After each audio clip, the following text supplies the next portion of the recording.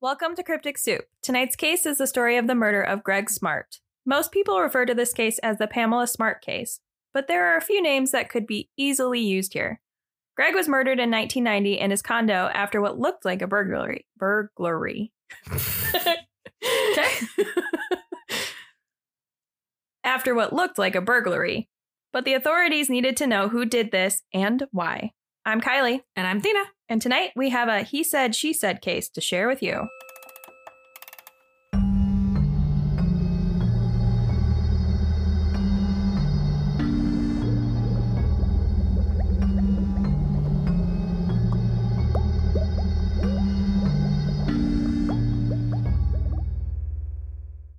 What up? What up? I really had something stuck in my head, but then the moment that I was like, time to talk, it went gone. Yep. It was a song from the 90s. I'm going to try to do this and just see if you know what I'm doing. Party people, party people. That's all I got, though. Yeah. Do you know what that is? I know what it is, but I couldn't tell you what it's called. So I was trying to sing that, but then that's all I remember now is just him yelling party people twice in a row. Party people, party I love that people. for you. Because I was just going to come in hot, just singing it. And then it didn't. I think it's because it's a 90s case, maybe. I was like feeling 90s vibes. I don't know. Maybe. Yeah. Hi. Hi. Oh. So I tried all the snacks, right? Okay. Oh, yeah. Here's my vibes. The ketchup chips tasted like ketchup. Those were horrendous. I haven't tried those yet. Those were god awful. That was an awful, terrible experience. They tasted exactly like ketchup. I was very unhappy. They were very good marketing. Do you not like ketchup? I've decided I don't think I do now. I wasn't sure. Now I am sure. I don't think I do. Okay. The all dressing. We're talking about our Canadian gift box, by the way. If you guys don't know what we're talking about, we talked about it in the previous episode. We had a listener send us some Canadian snacks and we finally got around to trying them. There was some, oh God, what were those? They were called like all dressings.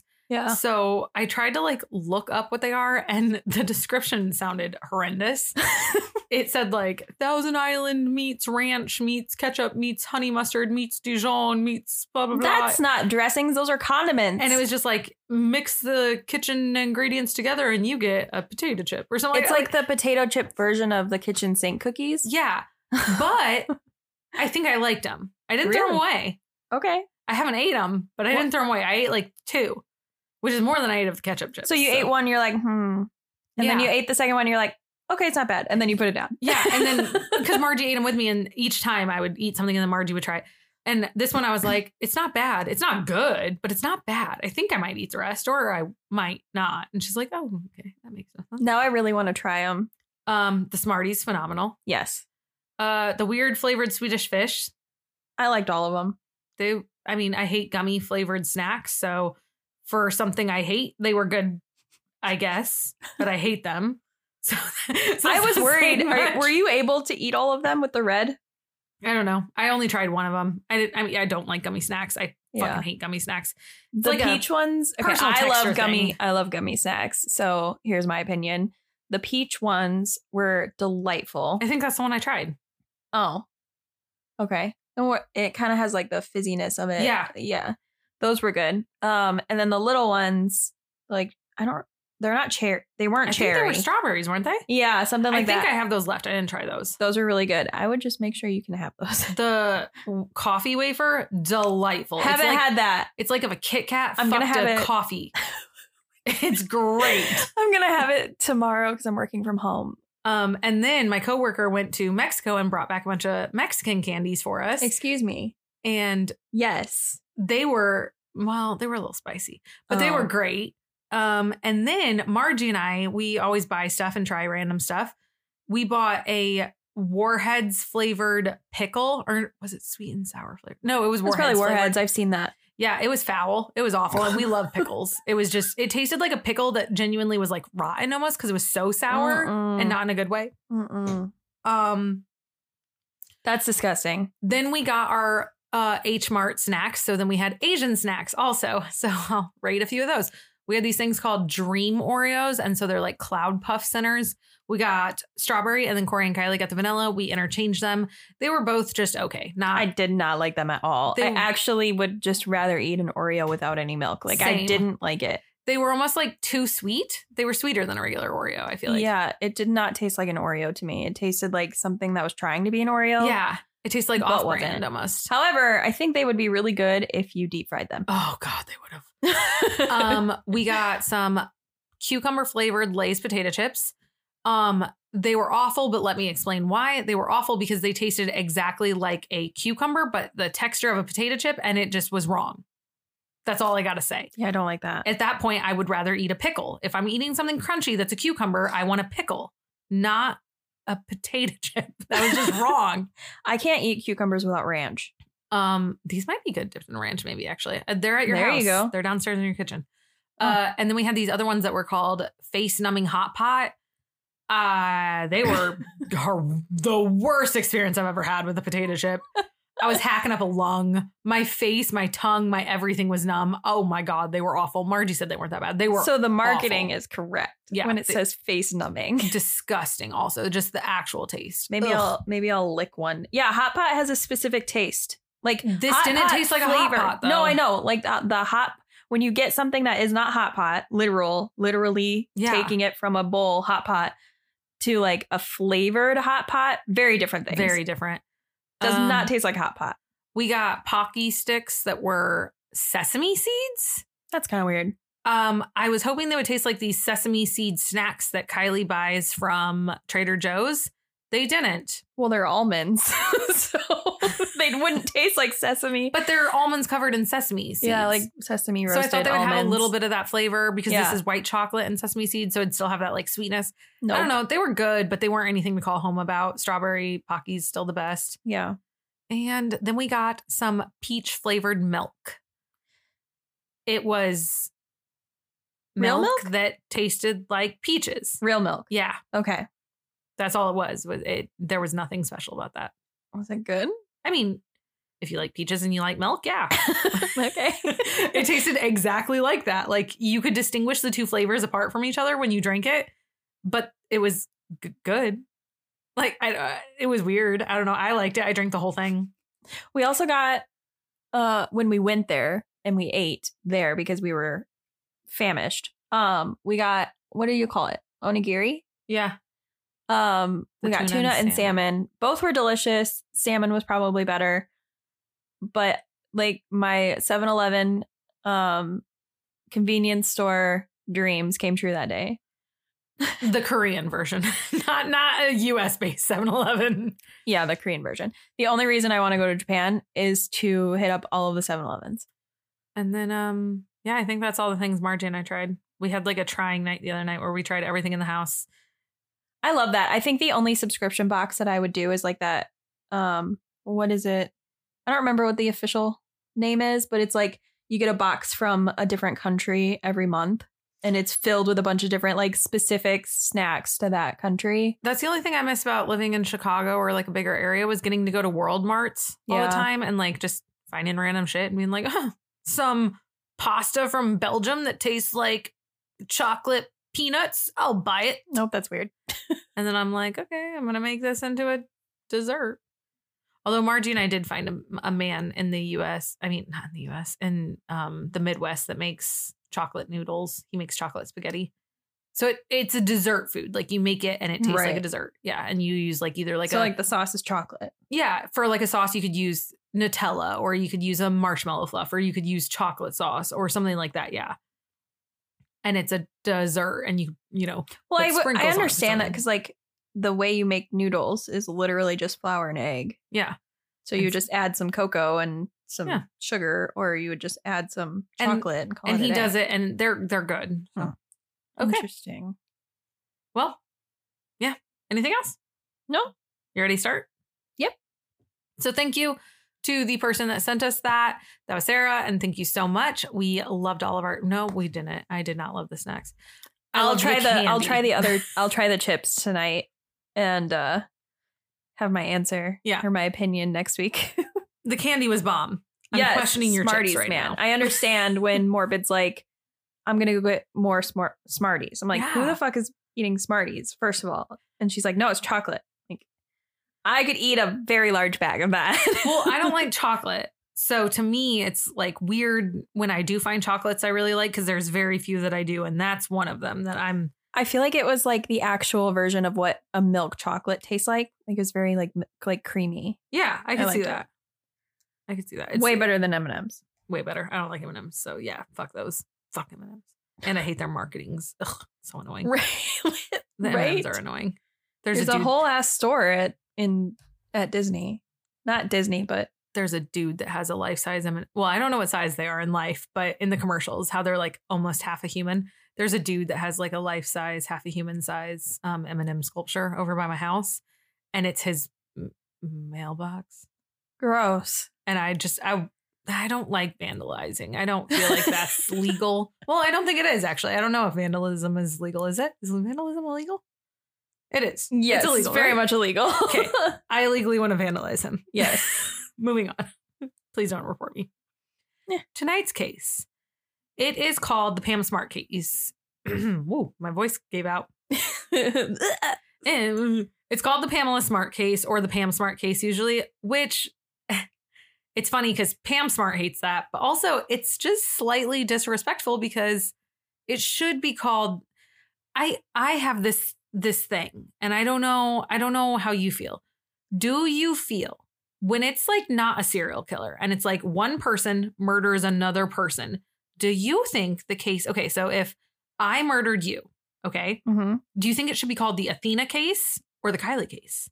The Kylie case, right? Yeah. To give you the credit where credit's due, to talk about you, your life, your experiences. I'm the victim. Yeah. Yes. Right? Yes. Yeah. Nah. This is the Pam case. No. Or like the Casey Anthony case. No. But the thing is you have to call it that, because otherwise people will be like, what the fuck is that case? Who's the Gregg case? Because no one who knows who the fuck Gregg is. But when I say Pam, they're like, oh, fuck Pam. She's a bitch. And that bothers me. So this little case bites my nugget. And it's dino shaped. Absolutely. Absolutely. There's no other kind.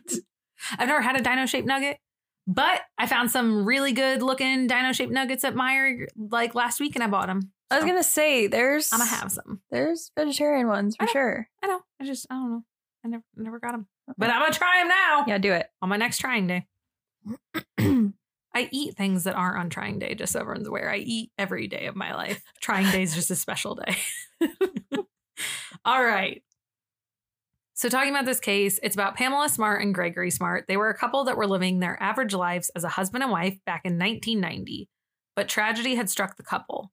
Gregory Smart was found murdered in their home, their condo. The police now need to figure out who did it and what was the motive. So it's a whodunit. You ready? Ready. So like Kylie earlier said before we rambled for 17 years, the case is a lot of he said, she said, which it's because there's a lot of rumors, which sometimes those make the case kind of like fun when you like discuss it and get into it. It reminds me of, you know, cases like the Dior Koontz, like, oh, well, he said that she did this. Oh, well, she said that we didn't do this. Well, the police thought that this. But also, you just got to see how this one unfolds in the end, because like you got to hear all these he said, she said. And I'm going to tell you each time being like, well, he said this. Well, that's fine. But here's what she said, because you got to hear a ton of it to get to the ending. Trust me. It's almost like there's some history before the mystery. Dun, dun, dun. Yeah. Okay, let's talk about the key players in this case. Mostly Pamela and Gregory. So Pamela Ann Wojcik was born in Coral Gables, Florida on August 16th, 1967. She is a Leo. She shares a birthday with Cameron Monaghan, which I wasn't sure if you were going to know who that was. Nope. So it's Ian Gallagher, the redheaded one from Shameless. Nope. He also plays the Joker in Gotham, the like TV show. Oh, okay. Okay, I'm getting there. Yeah. It's also National Work From Home for Wellness Day. Why don't we have that every day? Why don't we actually let's do that every day? Force everyone to work from home on that day. We need to get back on these like national things. Like, come on. Yeah. There's a lot of really good ones. But then there's some really wonky ones. You should see some of the shit I find. She was born to parents John and Linda. Pamela grew up in Miami, Florida while she was younger, but in 8th grade, her family had moved out to Derry, New Hampshire. Now, when a lot of people think of Derry, they think of like the East Coast. However, some people think of Derry and they think of like Derry, and I want to say it's Derry, Maine. Derry, Maine does not exist. It's made up. But a lot of people have a small little bit of like almost a Mandela effect where they're like, no, I know I've heard of Derry, Maine. Like, and it's usually an age group that's between like 60 to nowadays. And it's that age range. Do you want to know why? Yes, I want to know why. Because Pennywise the Clown takes place in Derry, Maine, and it looks exactly like Derry, New Hampshire. I was like, I knew it.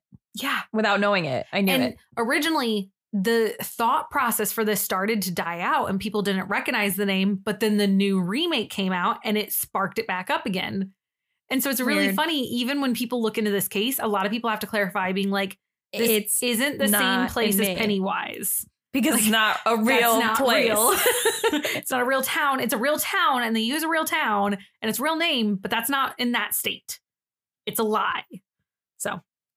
So Pamela went to the Derry Pinkerton Academy when she was in high school. She was a cheerleader and she was pretty popular among like her friends and her peers. She was described as an overachiever that had a fun, loving, and quirky side. After she graduated high school in 1985, she went on to attend Florida State University. In what city is that in? Do you know? Just a fun quiz. Is Florida State University not in Florida? Well, yeah, no, like what city? Oh, I have no idea. Tallahassee, Florida. Oh. I don't know. I just didn't know if you knew that. Isn't Orlando not the capital? I don't know that shit. I feel like Tallahassee is the capital. I don't even know. That's just a weird random fact. I know where Florida State is, and it's like 30 miles away from Gainesville. There you go. Oh, well, that's why. That's actually not why. I know this because of a Harry Styles fan fiction. Bam! Because the main character goes to FSU. The things I know, you guys. Yeah, it is Tallahassee. That's why it's there and not in Orlando or Miami or... Yep. Interessante. The more you know. In college, Pam hosted a college radio program, and after 3 years, she graduated with a bachelor's degree in communications. She graduated with honors also. In 3 years? Mm-hmm. Wow. While she was working as a radio DJ, she was actually nicknamed the Maiden of Metal. And if you see pictures of her, she has the big like 80s metal hair and stuff like that too. Mm-hmm. She loved metal music so much, but you got to think back then metal music is like Van Halen, Motley Crue, that kind of stuff. So her favorite band, she said, was Van Halen, and she ended up getting a Shih Tzu dog and she named it Halen because of how much she loved the band. Wow. Mm-hmm. It's also like evil. Like it was evil back then. Yeah. So it was also like, oh my gosh, she's rebellious, but she's so smart and everything else. That's crazy. Oh my gosh. And this whole concept of her being this kind of like rebellious bad girl, maiden of metal, it is kind of important to keep in mind with Pam, because even when she becomes an adult, it'll make sense. Just, put a pin in it. Yeah, if you want to. Okay. Or like at least have it in the thought palace train subsidiary. What was that? I don't know. Mando used that term that one time. And we always forget never She put it back. Screaming. It's not in our whatever the hell this thing is called. I'm going to make a new term. I'm going to call it my... Oh, well, wait. That's not what I thought it was. Brain castle? Well, I was going to use either the word cornucopia or cavern, and then I was going to call it my cornucopia of caverns, and I was like, neither of those words mean brain. Right. So what is a B word? My bookshelf, my brain bookshelf? Oh, that's not the worst. Or my library of thoughts? Oh, I like, oh, my library of thoughts. I'm sorry. Did you actually have a reservation in my library of thoughts? Oh, you didn't? I can't take you today. Yeah, I think that's what we're going with. Sorry, Amanda. Okay. I'll forget that. She's also screaming at us, though. It's fine. Scream in your car where you eat people. I don't know if I talked about the fact that Amanda's a cannibal on the podcast. She's not a cannibal. I made a joke, but now you guys all are in on the joke, but I'm not going to explain the joke. I will another day. Mando's a cannibal. Or you can go back. Listen. I don't think I explained it.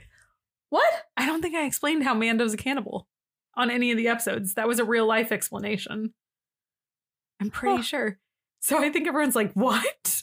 I thought we talked about It's it. fine. It's fine. It's fine. It's a joke. She's not. She's not. I'm pretty sure.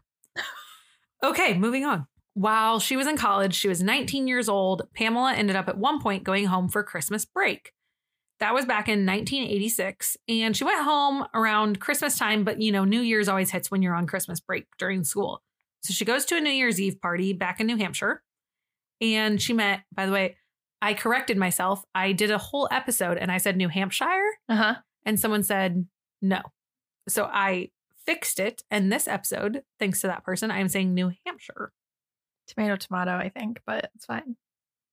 Okay. Well, I'm doing sure instead of Shire. But it looks like Shire, and I've watched Lord of the Rings, so it should be Shire, but that's okay. Now, I thought that was actually just like a Midwest like accent type of thing. I don't know. I thought New Hampshire was correct. I'd not heard New Hampshire until recently. Oh. So I don't know. Well, she goes to New Hampshire, and she meets Gregory Smart. Gregg was a student in college in New Hampshire, so they lived far apart. He lives in New Hampshire. She lives in Florida. He was described as this like fun party guy. So it made sense, they meet at a party and they're like both fun and young and cool, hip, right? They were about the same age. They began dating in February of 1987 after she goes home to Florida again, right? And at first they were dealing with the distance and they were fine with it. But quickly into the relationship, Gregg didn't like the distance and he decided he just wanted to move to Florida and be with her. Oh, okay. Following her graduation, the couple ended up moving back to the East Coast, though.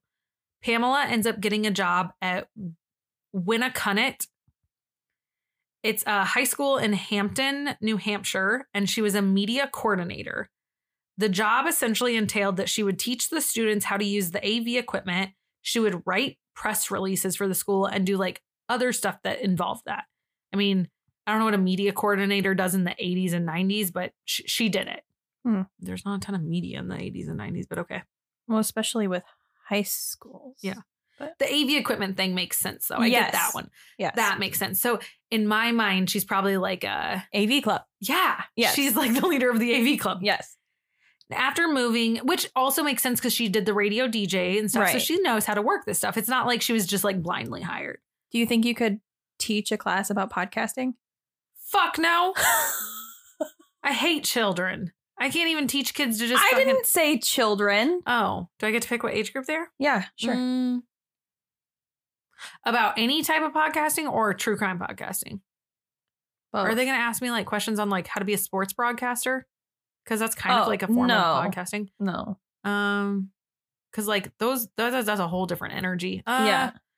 I don't know. Maybe. No, I don't think so. No. No? I don't know.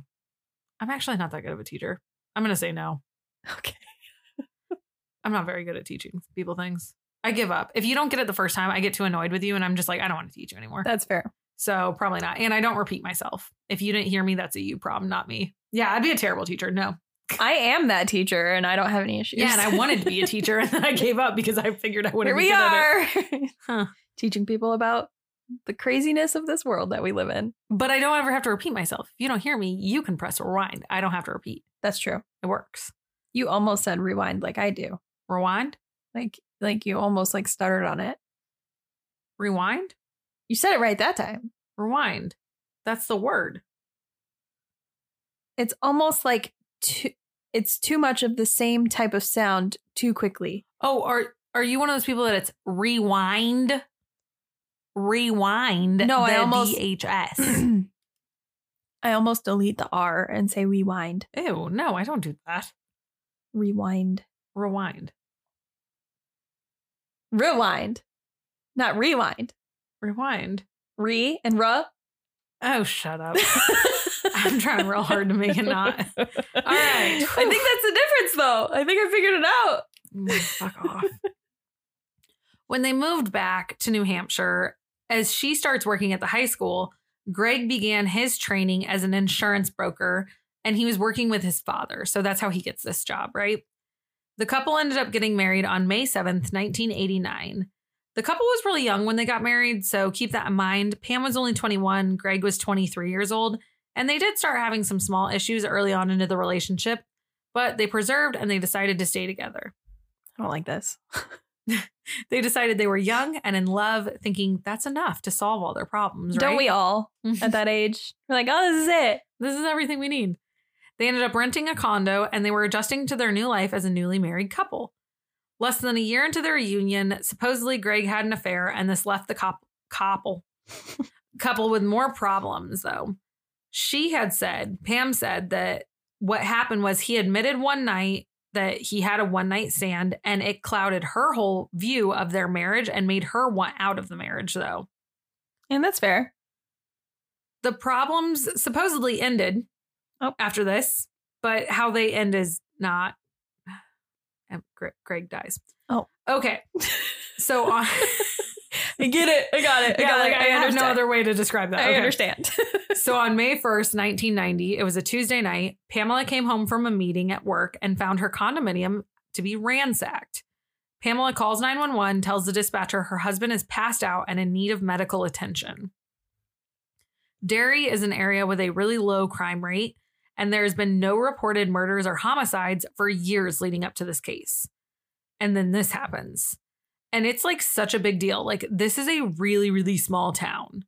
And then this happens. Like, the Derry population is under 30,000. It's teeny tiny. Small. Mm-hmm.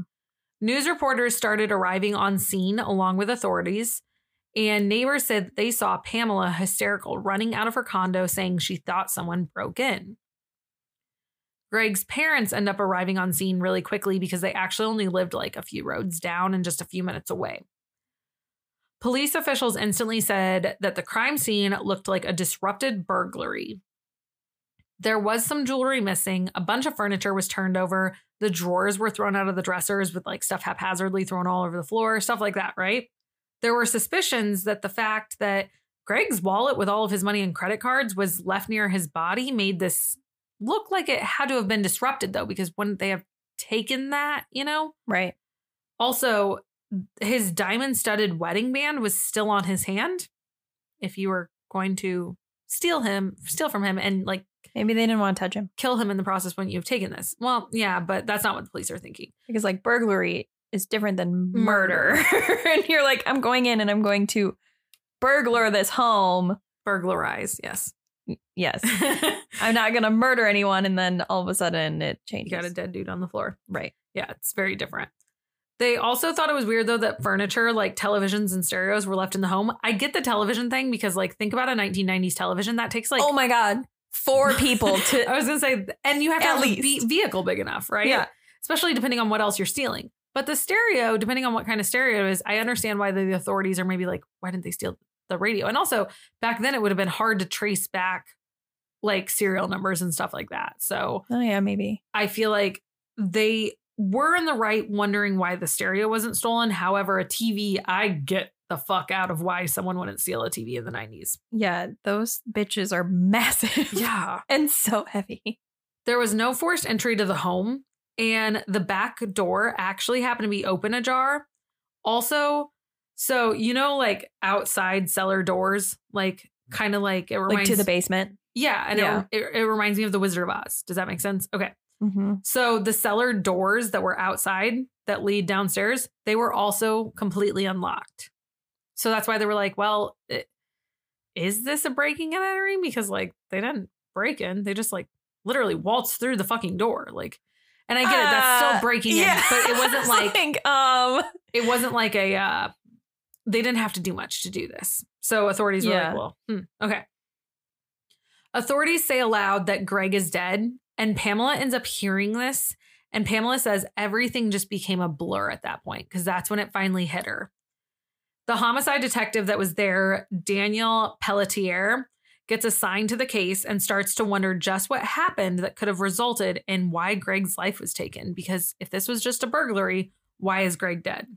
The detectives and authorities found Gregg's body in the hallway. There was a brass candlestick near Gregg's left foot, and he was lying face down. So they were like, it was obviously blunt force trauma that resulted in his death. Tell me that doesn't sound like something out of a Clue board game. Literally. It was him in the hallway with the candlestick. Like, that's 100% the game right there. Yeah.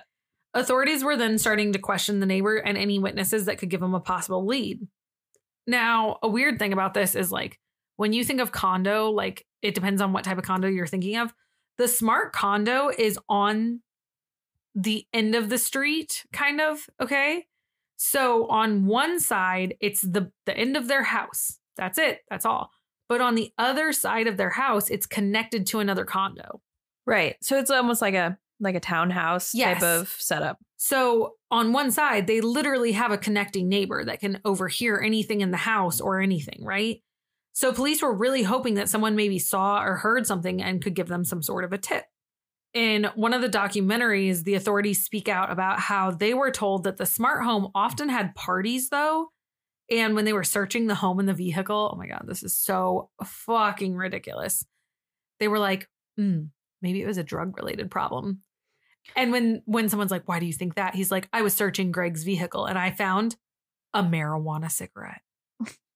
Like one single one, mind you. Mm-hmm. But that was all the drugs they found. And then they were talking about it and they were like, I looked in that whole house and there was no narcotics or heavy drugs. And I'm like, whoa, we jumped from like 0 to 100 real fast there. Like one marijuana. And now we're like on the hunt for narcotics. Okay. But they wondered if somehow this did have something to do with drugs because of the drugs they found. And so they were like, could that be tied to the case because someone was like burglarizing them or it was a drug fiasco gone wrong or something? They were really trying to exhaust out every lead they potentially could even find, which honestly, good job, especially in the 90s. Right. But the problem is everything kept fizzling out within seconds, like practically like nothing was panning out. They're still on the same night and they're trying all these already. Later that same night, after authorities leave the crime scene, Detective Pelletier gets a phone call and it was said that whoever was calling him told them to tell him that it was urgent.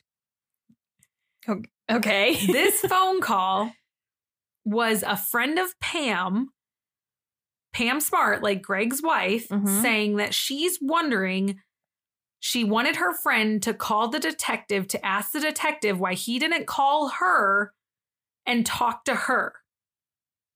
The person on the phone. Yeah. Yep. What? Mm-hmm. Okay. Okay. Also, it's the same fucking night. Yeah. But she's like, I'm the wife. Like, why wouldn't he talk to me? Why am I not being questioned here? So this is why it's the Pam case. You're starting to see because Pam is the center of attention in Pam's world. Everyone else is just a bystander. Following this incident, Pam just goes to the station. The authorities start to take her into a side interview room and they begin to question her. They question her about the night her husband being murdered, right? Pam said she went to the school for a meeting. She said she called Gregg that day around 3 p.m. She talked to him, told him she was going to go to the meeting, but then she didn't talk to him or contact him again until she got home, which was past 10 p.m. that night, and she found him in the home. Pam told them that day was out of the ordinary for her because normally she wouldn't have that meeting. So that's why it like stuck out to her. When Pam got home that evening, she said that the first thing she noticed was the lights in the home were off, which is weird because she saw Gregg's truck, so she knew he was home. So she's like, why are the lights off? But it is after 10 p.m., so I guess Gregg could be sleeping. Which also, she works at a fucking school. Why are you out at 10 p.m.? Yeah. She goes inside, sees Gregg laying on the floor, and she said there was hardly any blood, so she was afraid that he wasn't dead, but he was just hurt somehow.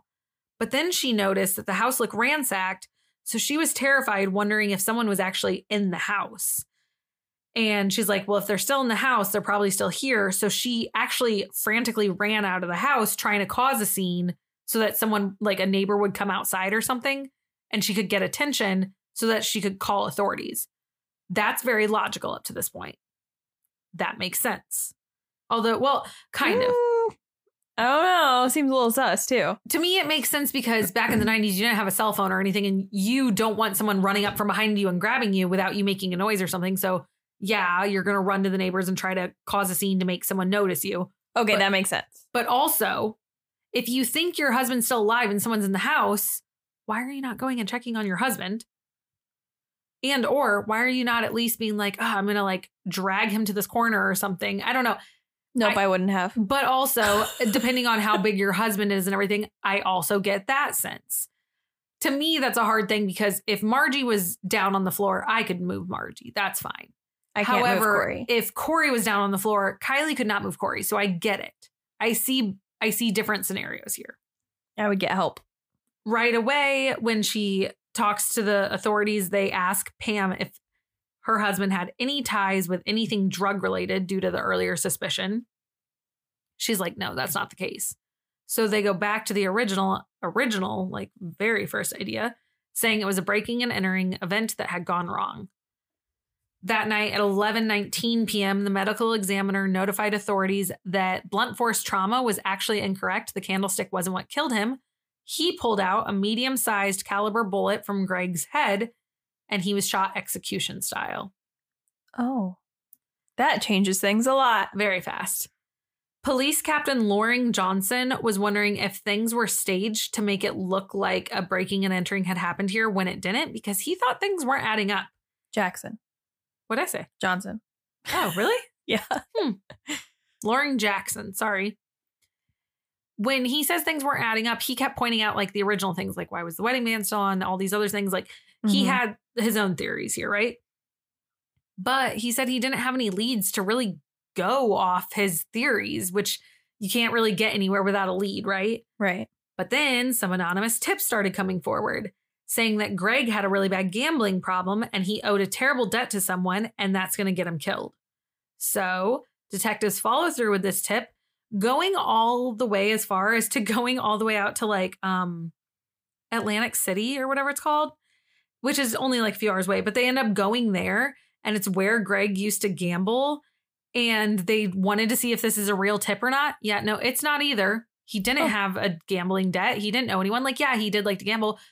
Didn't have a problem with it. Didn't know anyone. So they're like, okay, cool. Another tip that does not pan out one bit. 3 days after this murder, on May 4th, Gregg had a funeral and was buried. The authorities noticed the biggest takeaway from this event was Pamela, his wife. The funeral was not about Gregg. The funeral was about Pamela. She was so over the top. She made the entire event a portrayal about how sad she was about her husband, like throwing herself over the casket, bawling her eyes out, just so distraught that her one and only love is gone. Okay. Authorities then tell Pamela a piece of advice. They say, hey, Pamela, hey, buddy, like, hey, buddy.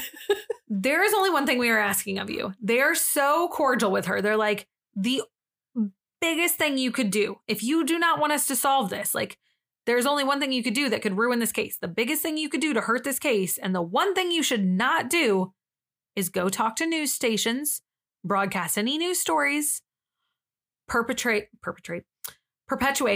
any rumors, media, or sensationalism of the case. Just stay quiet, Pam. Just shh. So they say, Pamela, please just keep your head down. We're going to work on things and solve things. And Pamela's like, oh my God, easy. I got you. 3 days later, Pamela goes to the media and does a news interview. Well, that's who she is. Yes. And when people were like, why did you speak out about this? And she's like, well, I owed it to my husband to clear his name from the rumors that were happening. I guess that's fair. I think if the same thing was happening, I didn't know who did it because I still don't know who did it in my brain. I would do that.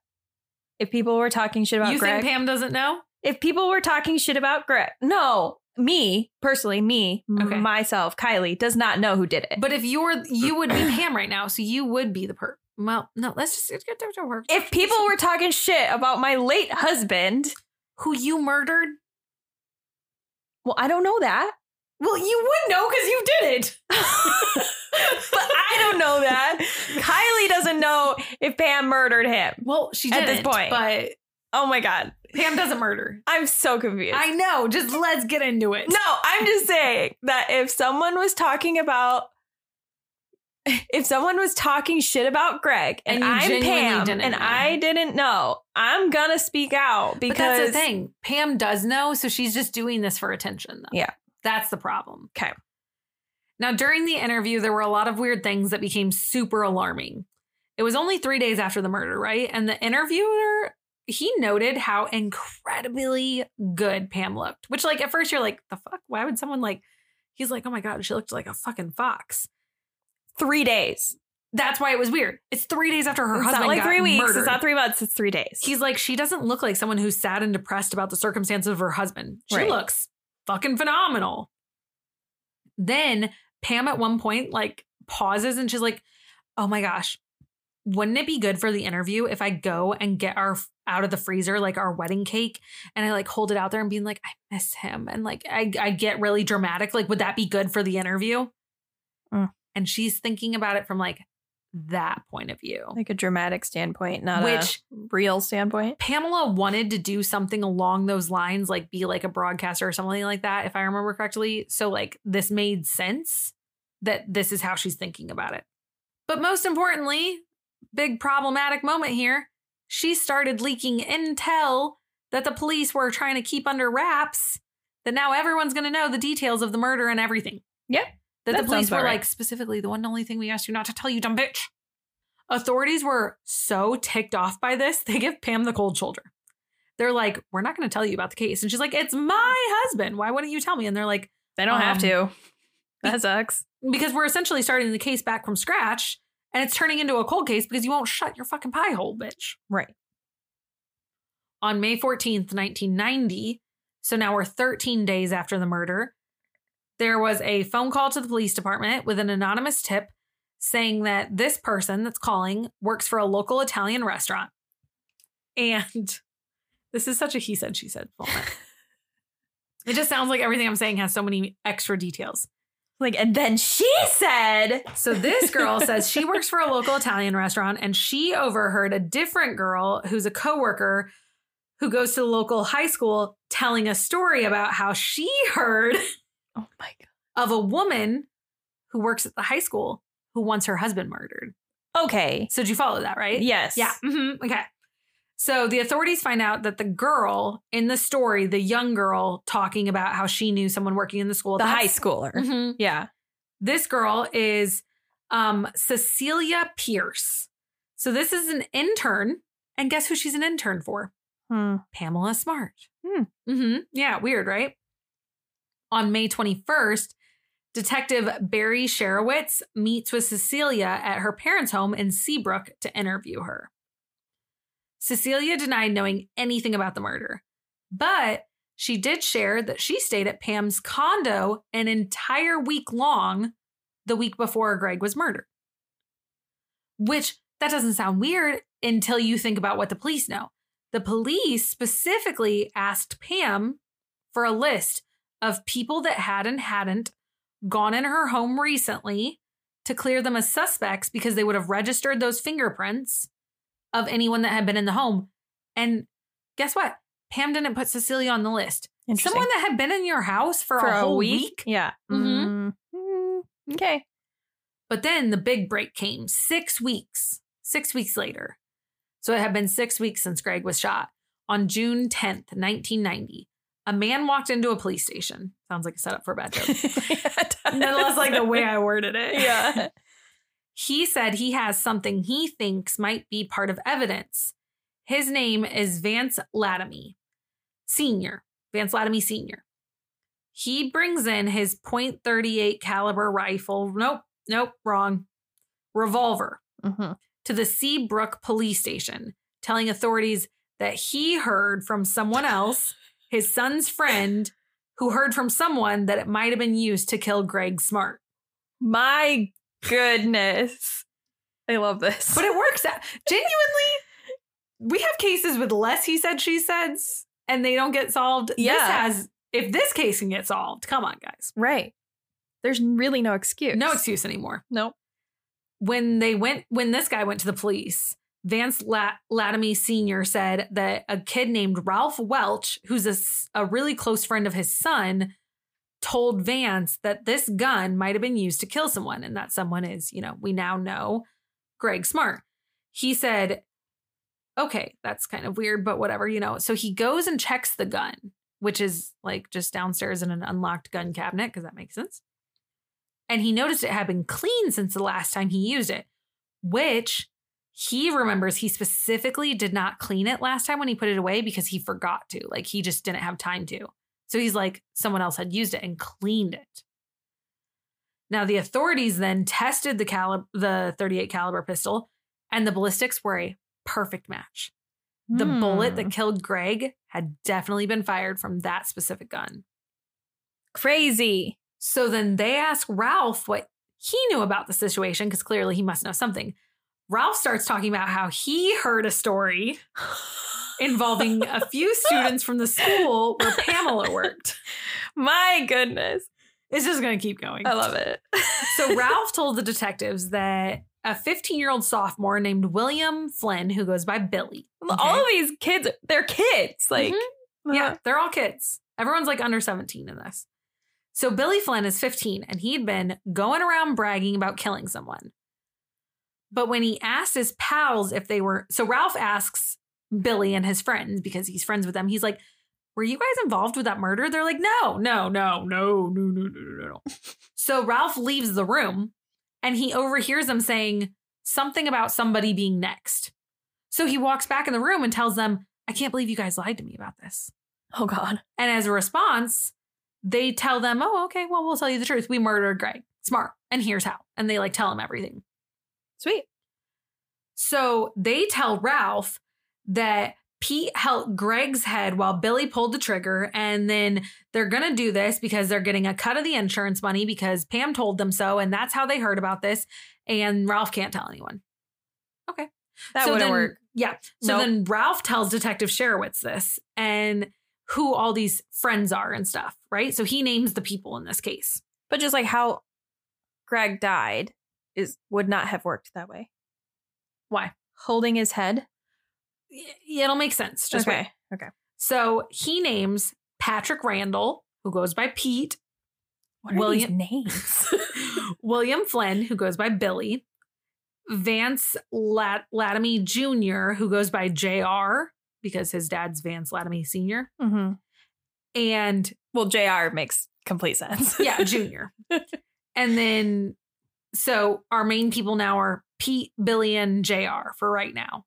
But then we find out, because they start to dig into these people, and they find out that Billy is best friends with a girl named Cecilia. Oh. So they're like, oh my God, this is like a puzzle that's putting itself together here. Right. They're like, thank God fucking high schoolers can't keep secrets. No, for real, though. Like, for real, though. That genuinely helps this case. It reminds you don't know it at all. But there's a case that's very similar to this where literally kids are on Facebook talking about the murder, and it's called Seth, Seath. Oh my goodness, maybe Jackson. I don't know. I can't remember his last name, but literally they're on Facebook just being like, remember when I murdered blah, blah, blah. And it's like, Jesus, children. Literally? Jesus. Yes. Like posting it? I'll do the case next month. Okay. Yes, it's literally. That's it's insane. the most ridiculous. Children can't keep secrets worth shit if they do murders or if they do anything. So authorities and detectives' next step is to find exactly how linked all these people are, because they know at this point they're all linked, but they're like, how are they all linked and how are they linked to Pam? Yeah, they all go to the same school, things like that, work at school, whatever, but like pinpoint this. Right. Cecilia's the intern, like what else? So they find out that Pam works for the school as part of this thing called Project Self-Esteem. And it was this thing that was going on in the 90s, but specifically at the school it was going on. And conveniently, Billy, Cecilia, and JR were all volunteers for Project Self-Esteem. It was a school drug awareness program, and Pam was running it, and Cecilia was her intern for it, and Billy and JR were two of the members. So it's kind of like DARE, I guess. Yeah. Authorities deemed all this just to be enough evidence to get search warrants. Wow. And to make arrests. Really? Yeah. And they were able to make arrest warrants. Wow. But the problem is the boys took off and no one can find them now. Well, because they heard that Ralph squelched it. Squelched it. On June 11th, Billy, Pete, and JR were brought into custody, though, by the Derry police. They didn't get very far. Pam ends up going to the station, and she asks, who was arrested? Because she's like, I heard there was an arrest. Who was arrested? And the authorities are like, girl, what are you doing here? Like, go home. And she says, well, I called Billy Flynn's mother, and she said that someone was arrested. So I'm just asking who. Okay. Why would you call Billy Flynn's mom? of all people. You have how many students in this program, and you picked to specifically call William Billy Flynn. Okay. Yep. Okay. Sounds good. Seems a little sus, though. Yep. It's fine. I'm sure he has nothing to do with this. No. That would be weird. So following that, a dude named Bill Spencer, who is a reporter, starts to look into the case. And actually, Bill Spencer has been in this case from the beginning. I just haven't talked about him. He's an interviewer, and he's interviewed Pam multiple times. He's actually the same guy that she was like, should I get the wedding cake out? Okay. He decides he wants to find out more about the connection with Pam and the students. So he goes to the school, and he finds a photo of Pam and the exact students that were arrested. Oh. So as a follow-up, he goes to Pam's house and he like knocks on the door. And up to this point, she's been like, I need to talk to interviewers. I need to tell my story. I need to tell my husband's story. He knocks on the door and she like won't even answer the door. She's just like cracks it. And she's like, can I help you? He's like, hey, Pam, like, do you want to talk? She's like, no. I am so upset. I can't do an interview. And he's like, why are you upset? And she's like, well, one of my students, Billy, was arrested. I'm so upset. He's like, your husband was murdered and you weren't upset, but a random student was arrested and you're upset. And she's like, well, yes, that's the future of America. Okay. She didn't say that. I said that, but right, that's how she was acting. You're paraphrasing. So the boys all get arrested and they instantly lawyer up and they refuse to give any interviews to the police, right? Makes sense. So they get put in jail for now, just like on the arrest warrant, however long they were able to be in there. Mm-hmm. And then shortly after this, Cecilia and her mother get brought in and they start to speak to Detective Sherowitz and Captain Jackson, which when they interview her, oh my gosh, you can watch it. But they're like, Cecilia, are you sure you don't have anything to say? Cecilia, are you sure you don't? And she's like, no, I'm good. And she starts getting more anxious and more anxious. And then by the end, she's like, I gotta go. I really have to leave. I have to go. I have to leave. Oh. And she's like really, really anxious. And you can tell. Supposedly she gets home and like, the first thing she does is she's like, hey, Mom, I have something to tell you. And her mom's like, yeah, no shit, you do. Like, I knew this was coming. So the next day after that police interview, Cecilia and her mom call back the authorities and say that they want to work with the police because they essentially just want to make a plea deal already. Oh, okay. Cecilia says that Pam and Billy have been having an affair for the past few months. Saw that coming. And she knows this because she walked in on them having sex. Authorities were super confused why Pam never mentioned Billy at all up to this point. Because, like, she could have even been like, hey, Billy's one of my students. But now they're like, oh, we see why. Because she's fucking an underage kid. Right. So they ask Cecilia for help. And they're like, hey, can you call Pam to get incriminating evidence that will put her in the crime as someone who planned the murder of her own husband? Cecilia agrees to this and calls Pam. This doesn't work, though. Pam doesn't give anything away. She goes as far as to like when Cecilia would make a comment being like, oh, you know, like when Billy murdered something. And essentially Cecilia would like give the setup and Pam would be like, I don't know why he would do something like that. That's horrific. Like she would just negate the question and turn it, kind of like flip the phrase so that she seemed more grieving and she couldn't put blame anywhere. So they were like, okay, that didn't fucking work. So authorities were like, okay, we're going to do something else. So they ask this little 16-year-old girl, Cecilia, right, to strap herself with a wire, of course, and a box, because this is the 90s, like one of those big boxes, right? Like in a backpack. On her pants. Just like on her pants. Okay. And they're like, I want you to just go to the school, walk directly into Pam's office, and get her to confess. Just be like, hey, do you remember when you murdered your husband with your students because you're having sex with him? And Cecilia's like, yeah. No. Cool. Great. Cool. So Cecilia agrees. She walks into this office and Pam runs over and gives her like a super tight hug. And Cecilia later is like, bro, I was sweating bullets. Well, yeah. She's like, I genuinely thought Pam was trying to like hug me to feel for the wire or that she would feel it or see it. Right. Or that like when she hugged me that it would like break the wire or something. Well, yeah, that's what you always like fear when you're wearing a wire. Yeah. Well, guess what? The recording didn't work. Okay. So the wire in the recording didn't work properly. There were a lot of issues with it. And again, it's the 90s. Yeah. So the problem is they didn't get a full statement, but they got enough damning evidence with broken part statements that were captured that they essentially were able to have enough to arrest Pam in connection to the murder of her husband. So it wasn't a clear recording, but there was recording. Yep, they got enough. They were like, oh, thank God. So then on August 1st, 1990, oh my God, this is so iconic. I almost just want, there is a Pam Smart movie. It's not good, but it's, oh my God, who's in it? Like Nicole Kidman plays Pam Smart or someone? Oh. It's really famous people. Okay. It's not very good. And they don't do this scene any justice, which sucks because this is the best part of this whole case. Okay. Detective Pelletier literally drives to the school where Pam works. Pam is in the school's parking lot. She gets out of her vehicle. She's like walking into the school. Pam asks the detective what he needs. Okay. The interaction's recorded. Here's what happens. Pam goes, "What's up?" He goes, "Well, Pam, I have some good news and I have some bad news. The good news is we've solved the murder of your husband. The bad news, you're under arrest." She goes, "What for?" He goes, "First-degree murder." Like, I love this. Yep.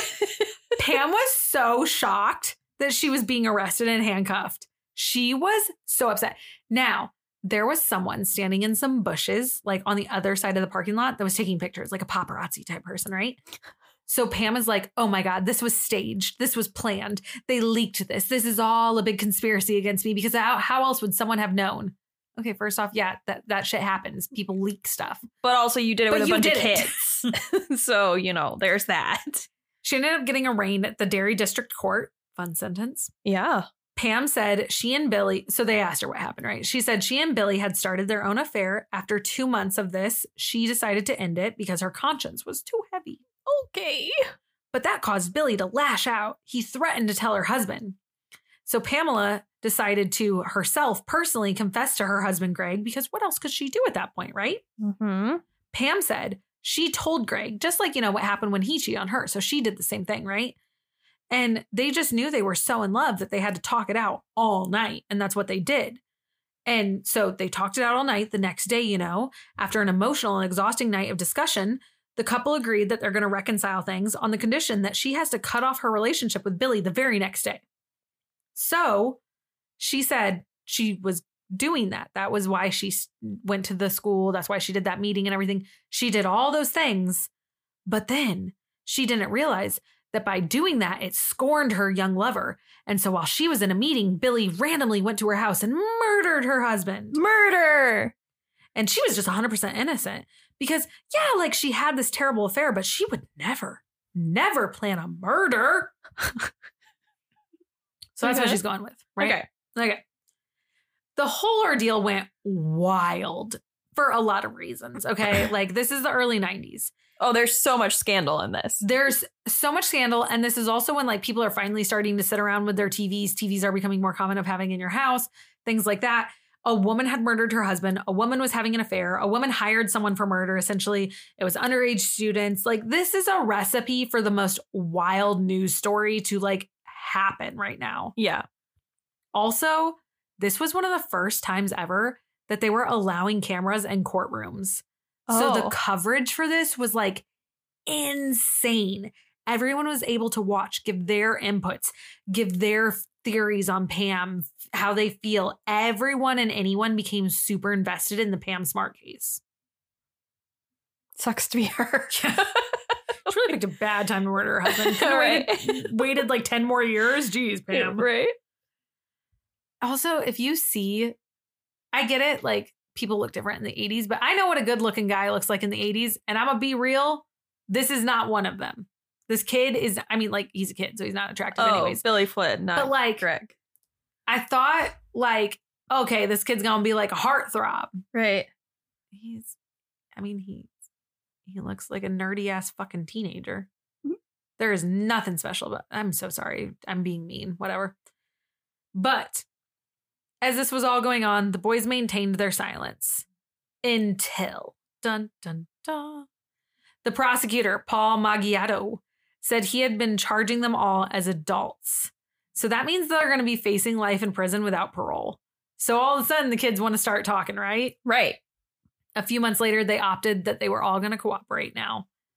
January of 1991 rolls around. I'm still not even born. Jesus Christ. Yeah, me either.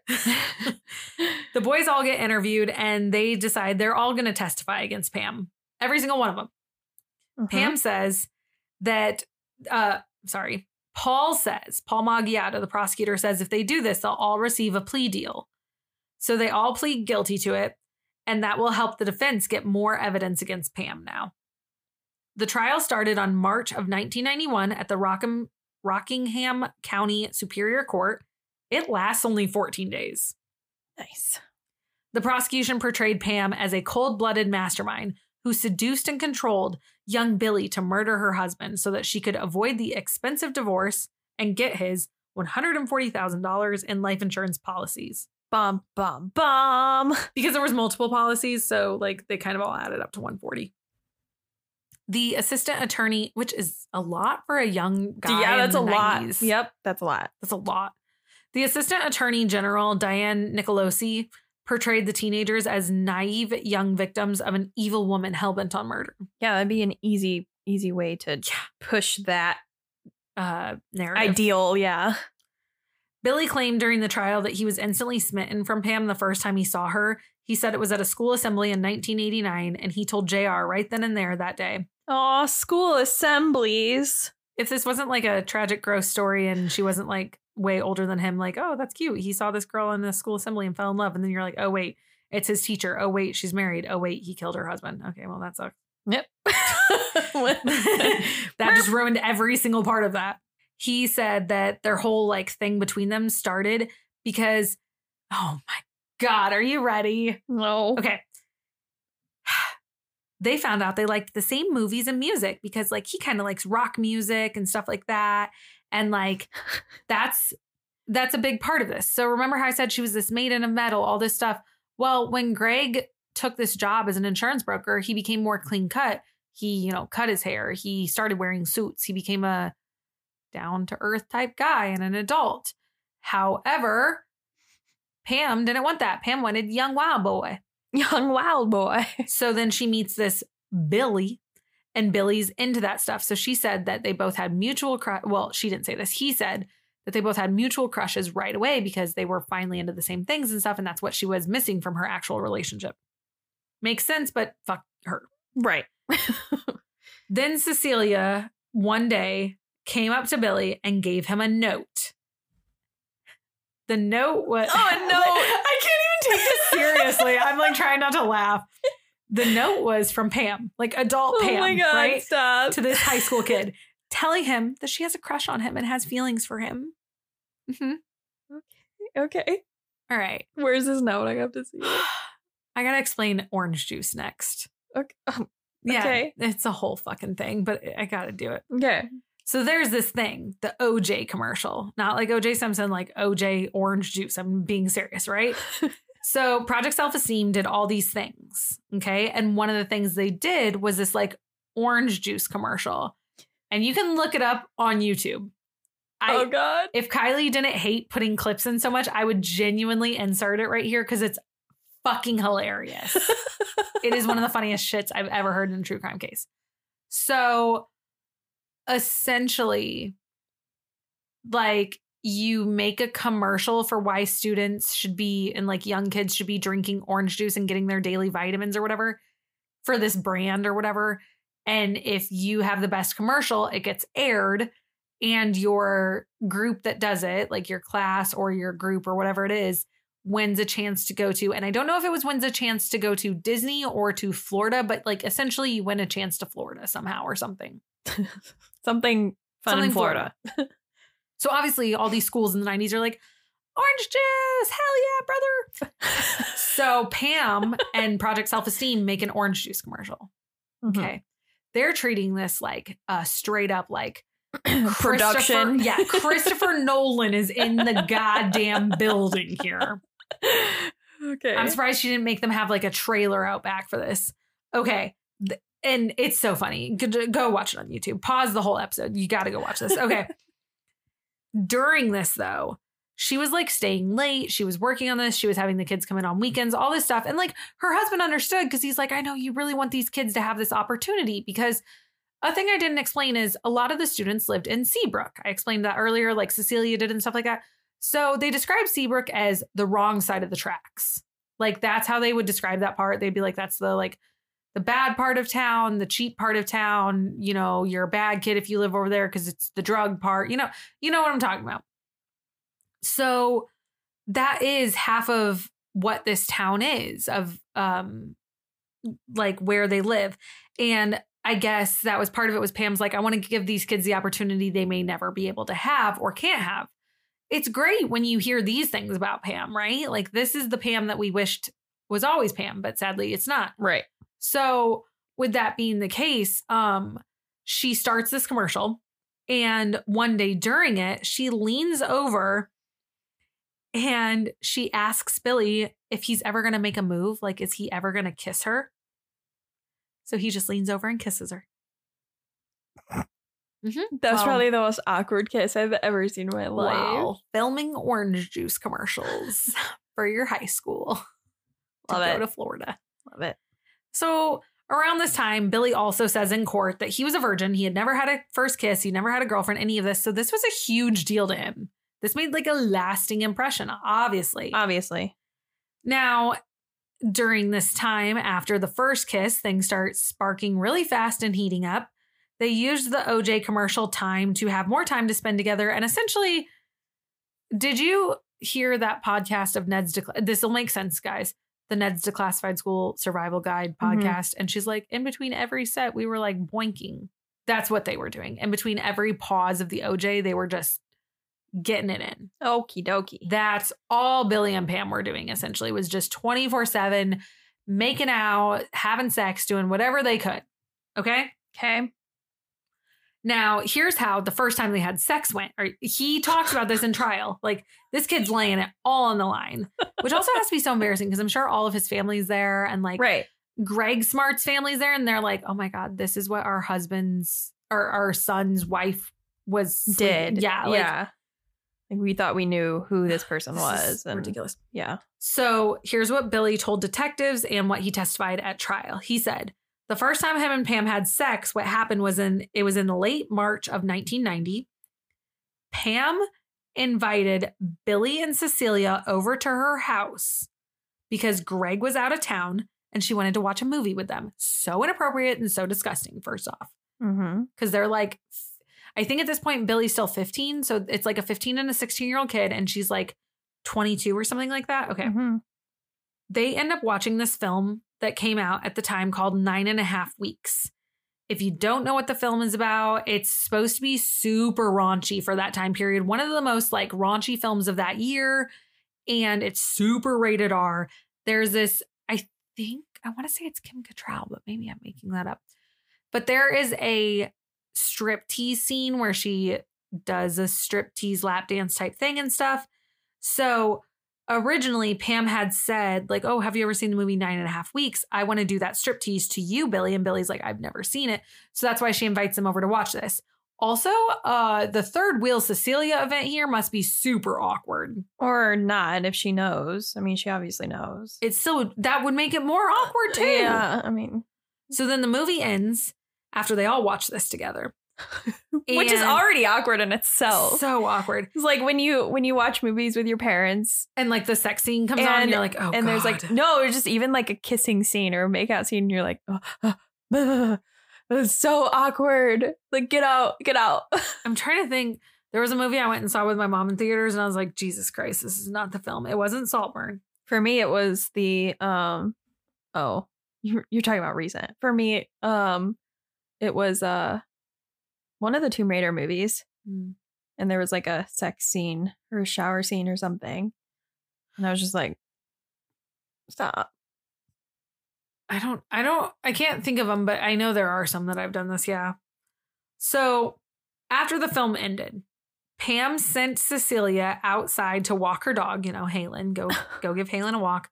While she took Billy upstairs, she did the strip tease for him, like the film, in some lingerie. And then he lost his virginity to her. Oh. Okay. He said the next day she told Billy how unhappy she was in her marriage and how he needs to get rid of Gregg for her.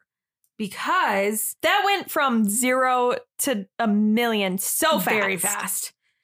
Now, she told Billy that if Billy really loved her, he would get rid of her husband for her because that's what you do for love. So supposedly he said that she thought that that's when he put this plan into action with the boys. Whew.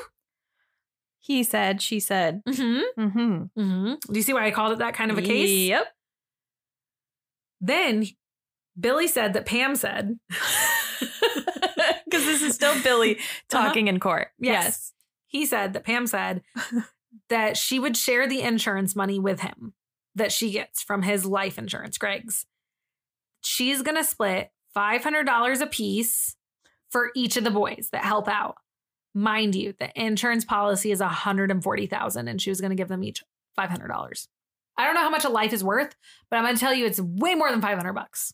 Especially if, nope, I'm not even going to go there. And I don't know how much murdering is worth, like being a hitman, but I think it's more than 500. That's, I guess, what I meant to say more. Slightly a little bit more. Just maybe. But also as a kid, $500 seems like a lot, maybe. I don't know. It does. Well, like $100 seemed like a lot back then. And now it's like $100 feels like $10. He said, I hate the phrase he said and she said after this case. Like, it's genuinely my least favorite case. Yeah. Billy said, he said, Pam told him that she was afraid she would lose everything if she tried to get divorced. And she threatened that she would end her sexual relationship with Billy if he didn't kill Gregg for her. And that's why he had to do it. Now, the day of the murder, what was supposed to happen was these kids were going to use JR's grandma's car because, they don't have cars. Right. Yeah. And JR's grandma forgot to leave them the car or leave them the keys or something. So they ended up calling Pam and being like, hey, we don't have a ride to kill your husband. So she's like, oh my God.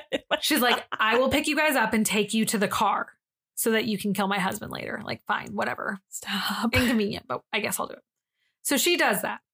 While they were all driving over to JR's grandma's car, she reminds them the details of how she wants this murder to play out, telling them she wants it to look like a burglary, but also could they make sure that they don't ruin her new shag carpet because getting blood out of it is going to be very difficult. Oh my God. Mm-hmm. So later that night, the night of the murder, this is all what Billy's testifying, mind you. Billy said that he and Pete Randall entered the Smart condo on the night of May 1st, 1990, through the bulkhead cellar doors of the basement because Pamela said that she had left them unlocked for them. And then they said they had to wait a really long time for Gregg to come home, like hours. That's awkward. They just sat in the basement for hours waiting. It was super weird. Then when Gregg finally gets home, they go upstairs and they spook him. So there was a scuffle between the boys where they had scuffle. They had to fight Gregg. But since it was 2 against 1, even though they were younger, they were winning because they just had the upper hand. They ended up getting Gregg to his knees and Gregg asked what was going on. And Billy supposedly told him to shut up. Then Pete held a knife to Gregg's throat, supposedly. But then Billy aimed a gun. He stood there. He hesitated. And he told the court, I said, God forgive me. And then shot Gregg Smart in the head execution style. Well. Then they go to the getaway car where JR is in the driver's seat.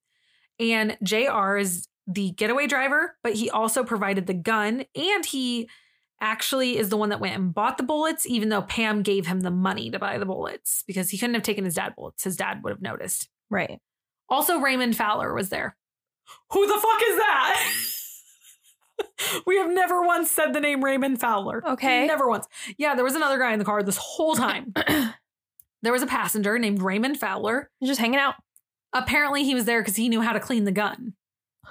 He's just hanging out. Which it's kind of funny. It's not funny. It's not funny. Bad choice of words, Cena. Ironic. If they wouldn't have had Raymond Fowler and not cleaned the gun, they might not have gotten caught as fast. Yep. So almost. You should not have had Raymond Fowler there. Well, you should have because you deserve to get caught. But. Right. So then Pete gets on the stand and he testifies that the only reason that's all true. Everything Billy said. Great. Yep. True. But he also testifies that the whole reason he went along with this was because he just wanted to know what it feels like to kill someone. Oh, okay. Yep. Yikes. What? You're like 15. Like 12. Fucking Come on. Settle down. Billy and Pete then also were scheduled to have their own trials after this because this is Pam's trial, technically. Like, they still took the plea agreements, but they're still going to have trials because they're still both facing first-degree murder charges with the plea deals because that's what they pleaded guilty to. Because they admitted to having premeditated this murder actually for months.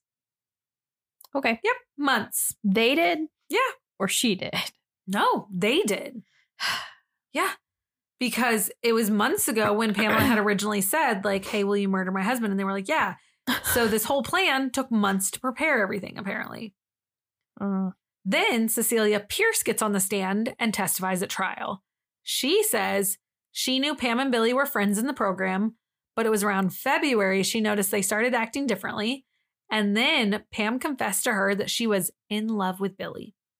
Which, I mean, like, yeah, Cecilia, you saw the note, you saw everything, you knew this. Right. But I get it. She's like, oh, yeah, it's crazy. They confirmed. Changed.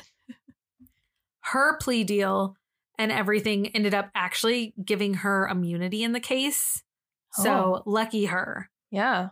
Because she wasn't at the actual murder. She's just like a terrible person, but she's not a murderer. So, okay. I mean, it's true. Silver lining here. Yeah, I guess. Then when confronted, Pam ended up taking the stand. She acknowledged, yes, I had an affair with an underage student, but like the murder of her husband was solely Billy doing what Billy wanted to do and his friends and their reaction to like her saying she wanted to end the relationship to repair her marriage. That has nothing to do with her. That's Billy's problem that Billy worked out in his own mind. So Pam insisted she knew nothing of this plan to murder her husband and she took no part in it whatsoever.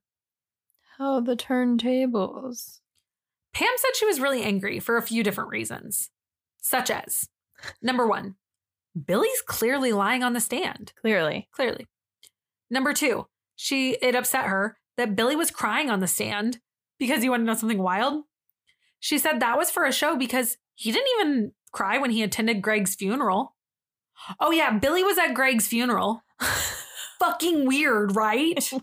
A little bit. Yeah. Isn't that fucking weird? I would not go. No. Because I get it if Pam died and Billy attended. Because like, yeah, Right. That's still weird. He's 16, she's 20, but like that's her student. Right. Why are you attending your teacher's husband's funeral that you've supposedly never met? Fucking weird. I'm going to give you a hint. My 5th grade teacher's husband died. I did not go to that funeral. Why? I know. Weird of me, right? Super weird. That's super weird. I'm the weird one here. Okay. Next, third point. Pam was upset because the kids have no real remorse because she said they were actually happy and laughing about the murder on their way home after killing Gregg. How'd she know that? I was going to say, how do you know all that if you That's interesting. Yeah. And lastly, she said this whole trial upset her because it was everyone attacking her, solely her and no one but her for no reason. That's the beauty of being a teacher is you take the blame for everything. I would say there was a reason, though. just a little one. After the speedy 14-day trial came to the conclusion on March 22nd, 1991, it was announced that 22-year-old Pamela Smart would be found guilty of being an accomplice to first-degree murder, the conspiracy to commit murder, and witness tampering. And that was because Pam had tried to coerce Cecilia into lying to authorities for her, so that was considered witness tampering. Wait, she wasn't tried for underage, whatever the hell that's called? Nope. Okay. That would have been a whole nother thing. And they were like, we got enough right now. We're good. What? Yep. Okay. So the conviction was largely the result of the testimony of all the co-conspirators and the secretly taped conversations where Pam appeared to be contradicting a lot of her claims. And that was like the claims of having to want to reconcile things with her husband and having no knowledge of the boys' plot because they had enough pieces of things to be like, well, that's not true. Later the same day, Pamela was given a mandatory sentence of life in prison without the possibility for parole. And I'm going to talk about Pam's life in prison and all that stuff in a few, but Because that's we got to unpack that. Trust me, you're going to want to stick around. Out of all the things we've talked about people's life in prison, Pam's is up there. Let's talk about the boys. In 1992, Billy, was sentenced to life in prison for second-degree murder. Wow. Billy would not be eligible for parole for up to 40 years. So the part of the plea agreement that they got was that they would have eligible paroles, the boys, because essentially otherwise they wouldn't, right? Like murder, you don't get parole, but their plea deals all made them have paroles. So that's like the silver lining for them. Still, I would have pushed it. Yeah. That's interesting. So it was supposed to be they had a 12-year minimum sentence deferred if they maintain good behavior. So, okay, well, that's good. Yeah. Billy was incarcerated at the Maine State Prison in Warren, where he earned his GED, and he was active in charity work, and worked as an electrician in the prison. Okay.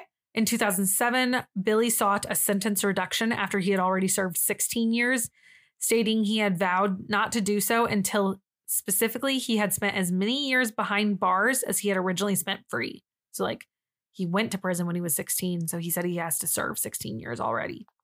Oh, clever. On February 12th, 2008, his request was still denied because although Billy's earliest parole eligibility date would have already started to be reduced, it was reduced for 3 years, making it 25 years, making the eligible parole 2015. He tried to apologize to Gregg Smart's family for murdering him, but the Smart family denied the request as well. I'm surprised with that too. Yeah, I think they just were so pissed at that point because hearing everything in court, I mean, it kind of makes sense. Yeah, but he's a child and she is not. I mean, I would definitely blame Mom Pam. Yeah. Mm-hmm. Yeah. Today I tried to say the sentence. I said it so many times today. I said, I love the brand pleasing. Okay. And every single time I tried to make this TikTok, I said, I love the bland pleasing. I love the bland pleasing every single fucking time. And finally, outside of your house in my car, I just screamed, pleasing. And then I continued and I did it fine. And so I'm really glad you didn't hear me. But yeah, I couldn't do it. I did those 2-letter swip swaps like I like to do. Mm-hmm. On March 12th, 2015, the state parole finally granted Billy Flynn his freedom from prison. They did say that he had a lifetime parole, though. So like he's gonna have a lifetime parole. And the craziest thing is they released him on June 4th, 2015, and it was just like a few days past the 25th anniversary of Gregg Smart's death, which will be like an important day. So, okay, just June 4th. Okay. Patrick Randall, one of the other guys, right? Petey. Pete was also sentenced to life in prison for second-degree murder. He was eligible for parole after 40 years with a 12 years deferred program, blah, blah, blah, blah, blah. You've heard me say this speech before. He would have been eligible as early as 2018. Guess where he was sent? The Maine State Prison in Warren. Yeah, the boys were sent to the same prison. Isn't that weird? Just kind of weird. Which that was, people got mad about that because they're like, oh my God, they could have communicated. They're already in prison. Yeah, they already pleaded guilty and everything else. Threw out their entire life onto the trial. So in March of 2009, a judge reduced Pete's minimum sentence by 3 years to 25 years, making him eligible for release in June of 2015. He was granted parole by the New Hampshire Parole Board after a hearing on April 9th, 2015. He was released on June 4th, 2015 for lifetime parole. So same day. Okay. Co-conspirator and driver Vance Latomy Jr., so like JR dude, was sentenced to life in prison as an accomplice to second-degree murder, blah, blah, blah, things you've heard before, right? But since he was the driver and he didn't go inside, he was eligible for parole after 30 years with a 12-year suspension. In 2005, his minimum sentence was reduced by 3 years. He was paroled the same time as the other two boys, so all of them go free, right? He lives with his family in Seabrook, New Hampshire now. He's the only one I found like the whole story too. Oh, yeah. Where is he now? The co-conspirator Raymond Fowler, the guy who like waited in the car and cleaned the gun, he was sentenced to 30 years for conspiracy to murder and attempted burglary. And parole eligibility after 15 years. He was paroled in 2013. Nope. What did I say? 2013. 2003, 13 years after Gregg Smart's death. But he ended up getting sent back to prison a year later in 2004 for violating his parole terms. What'd he do? I don't know. I couldn't find it. But then he got paroled again in June 2005, so it must not have been anything too big. Huh. Okay. I feel like probably it was like, you can't leave the state, and he did, or something silly You're like right. that. Or like, you can't buy, like, alcohol, and he did. You can't drink, something like that. But it wasn't, like, way over the limit. Something silly. Now, Pam. Oh, Pam. Pammy Pam. Pammy Pam. Life hasn't been easy for Pam in prison. She's had a tough one. Uh-huh. In October of 1996, there was an incident where she was severely beaten by some fellow inmates named Mona Graves and Gina Miller. She sustained a fractured nose and a broken eye socket. Ouch. Yeah. And it resulted in the insertion of a plastic plate on the left side of her face. Ugh. Gross. The two inmates beat Pam after they accused her of snitching on them about their prison relationship. Guarantee that she did snitch, in fact. Yeah, she's the worst. Yeah. Now, as a result of the Pam beating. Pam beating. Yeah. Beating. As a result of the beating, Pam now has to take medication for chronic pain and is suicidal, said the prison counselor, Dr. Eleanor Pam. Stop. Mm-hmm. That's her name. Yep. No. Yep. Okay. In 2003, another incident happened to Pam. There were some scandalous photos that got published for the National Enquirer. So Pam filed a complaint about the against the prison, not about the prison. And she tried to sue them at the time, but the lawsuit got dismissed because you're not supposed to have, phones in prison. How did these phones pictures get leaked and stuff? Where these pictures come from with Pam, things like that. At the time, Pamela got thrown into solitary confinement for 77 days. The prison claimed it was for her own protection, though. In 2004, Pam and a fellow inmate named Carolyn Warmus sued the officials at the Bedford Hills, claiming sexual harassment. So they are talking about what happened the year before the 2003 incident. They said they were sexually assaulted by a corrections officer who coerced them into posing for suggestive pictures. And then Pamela claimed she was sexually assaulted by the correctional officer who threatened to kill her family if she informed on him. And to prove his point, the next day he forced her to pose for the photos, and he sent them out to the National Enquirer to get her to shut up about the whole incident and not leak anything. On November 5th, 2009, a U.S. District Court judge had approved $23,000 and $875. I said that weird. $23,875. That's better. Yep. As a judgment to Pam from the state of New York because of this whole incident with the photos. She ended up actually receiving $8,750 of it, which is quite a bit to just get thrown into your commissary, I'm going to say. Yep. But her attorney received the rest, due to fees and everything. But still, that's quite a bit. In 2004, Pamela became part of a documentary 14. What did I say this time? 4.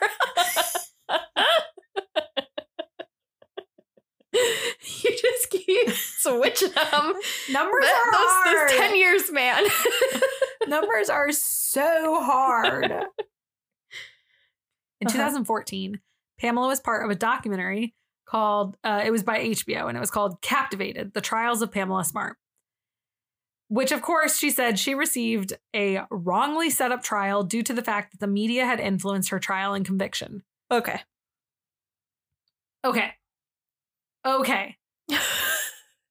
No, I'll save it for the discussion part at the end, but I got... Okay.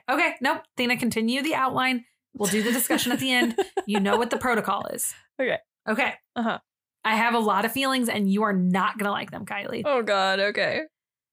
Now, the whole concept of the influence of media in the trial is partially true because the jurors said that they were hounded nonstop about the information from every news outlet and everything. Because remember, this is the first time it was broadcast. Massive case. Also, all the jurors were unsequestered, which if you know what that means, right? Yeah. Okay. For those of you that don't know what it means, they were not taken out of the public mass. Like normally, if you're a juror, you are told like, oh, you're going to stay in this hotel. Yep. You can't go home to your families. You don't get your cell phones and like, you can't talk to anyone and nothing happens. Right.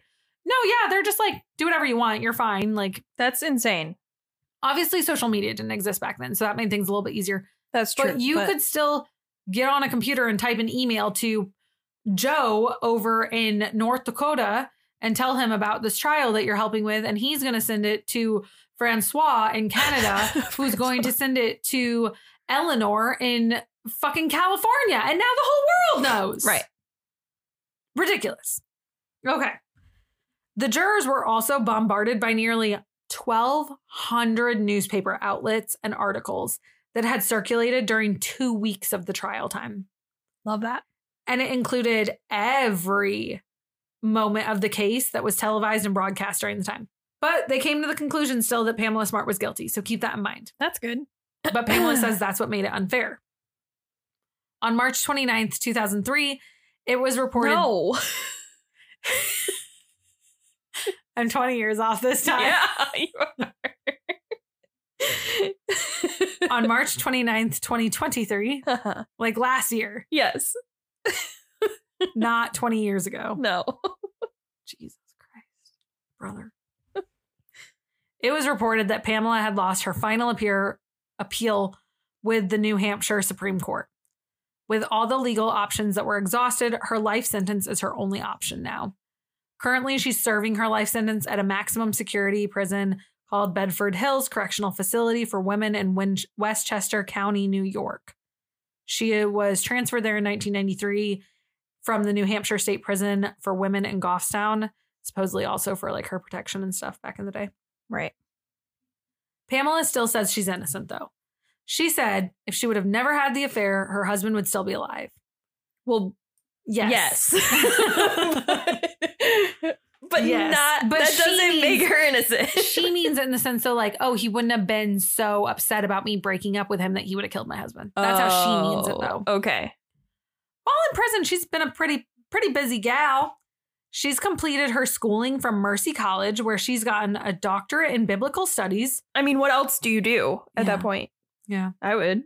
She's gotten a doctorate in biblical studies, a master of science and law, and a master of fine arts in English literature. Fine arts. What did I say? Fine arts. I literally stared at that sentence. I'm like, I think I said English wrong. And then I was like, how did I say English? Did I say Anglesias? And I was like, what would I have said wrong? So I just stared at that whole sentence, and I'm so glad you caught it because I didn't know where it went wrong, but I knew it did. I caught that one, kind of. Kind of. Not really. Yeah. Uh-huh. Fine arts in English literature. What's finite? What does finite mean? Like fine, it's hard to explain. I only know it from a Watsky song. He says like this is finite. A firm, like finished state. Like, yeah, okay, that makes sense. Okay, yeah. Goodness, people are like having the time of their lives with our fucking idiosias tonight, our idiosyncrasies, if you will. Okay, she graduated from all three programs with a 4.0 GPA. Pam then became a tutor for a lot of other inmates, actually, like a lot, because she did so good. Beyond that, she became a member of the National Organization for Women, where she campaigns for the right for women in prison. And she's worked as a certified HIV and AIDS counselor. She's also served 7 terms as the elected grievance representative of her prison. It sounded like she might still be that, but I couldn't quite figure out like when her term ends or if there is a new one or not. But I think she might still be that. I'm completely wrong, by the way. Finite means having limits or bounds. Oh, so the exact opposite of what you said? The exact opposite. So it says every computer has a finite amount of memory. That's the example. So the limit does exist. The limit does exist. Okay. Pamela has her own organizational website where she asks New Hampshire Governor Christopher Sununu. Or is it Sununu? Sununu. There's a lot of N's and a lot of U's. She asked the governor to reduce her sentence. One of the things she says on the website is the following. Like someone typed it about Pam, keep in mind. Oh, okay. She has worked tirelessly to grow and change. Pamela's life without parole sentences is excessive and inhumane, as well as disproportionate to the sentences of the actual killers. The 4 young men who killed Gregg Smart have been free for years. She's asking New Hampshire Governor Chris to have mercy on her and reduce her sentence so that she can return home to her loving family and friends. All right. Do you want to know how I feel? Yeah, I do. Okay, so that's the case. Let's talk about our feelings. I feel like we need a fucking feeling stick in here. Jesus Christ. Okay. Here you go. So here's the thing. I just took a big stretch to deal with this, guys, because I got a lot to unpack. I'll try to keep it quick here. Okay. I think, yes, Pamela is in the wrong because clearly, yes. If you just want to, I don't know how many times I have to say this. I feel like I said this last episode too. If you want to divorce your partner, I don't care the legal ramifications of this. Whoa, good word, Thina. Jesus, I didn't know that was in my vocabulary. As well as I don't care about how much money it's going to cost you. Just get a fucking divorce. Stop killing people because you don't want a divorce, or just don't get married. Right.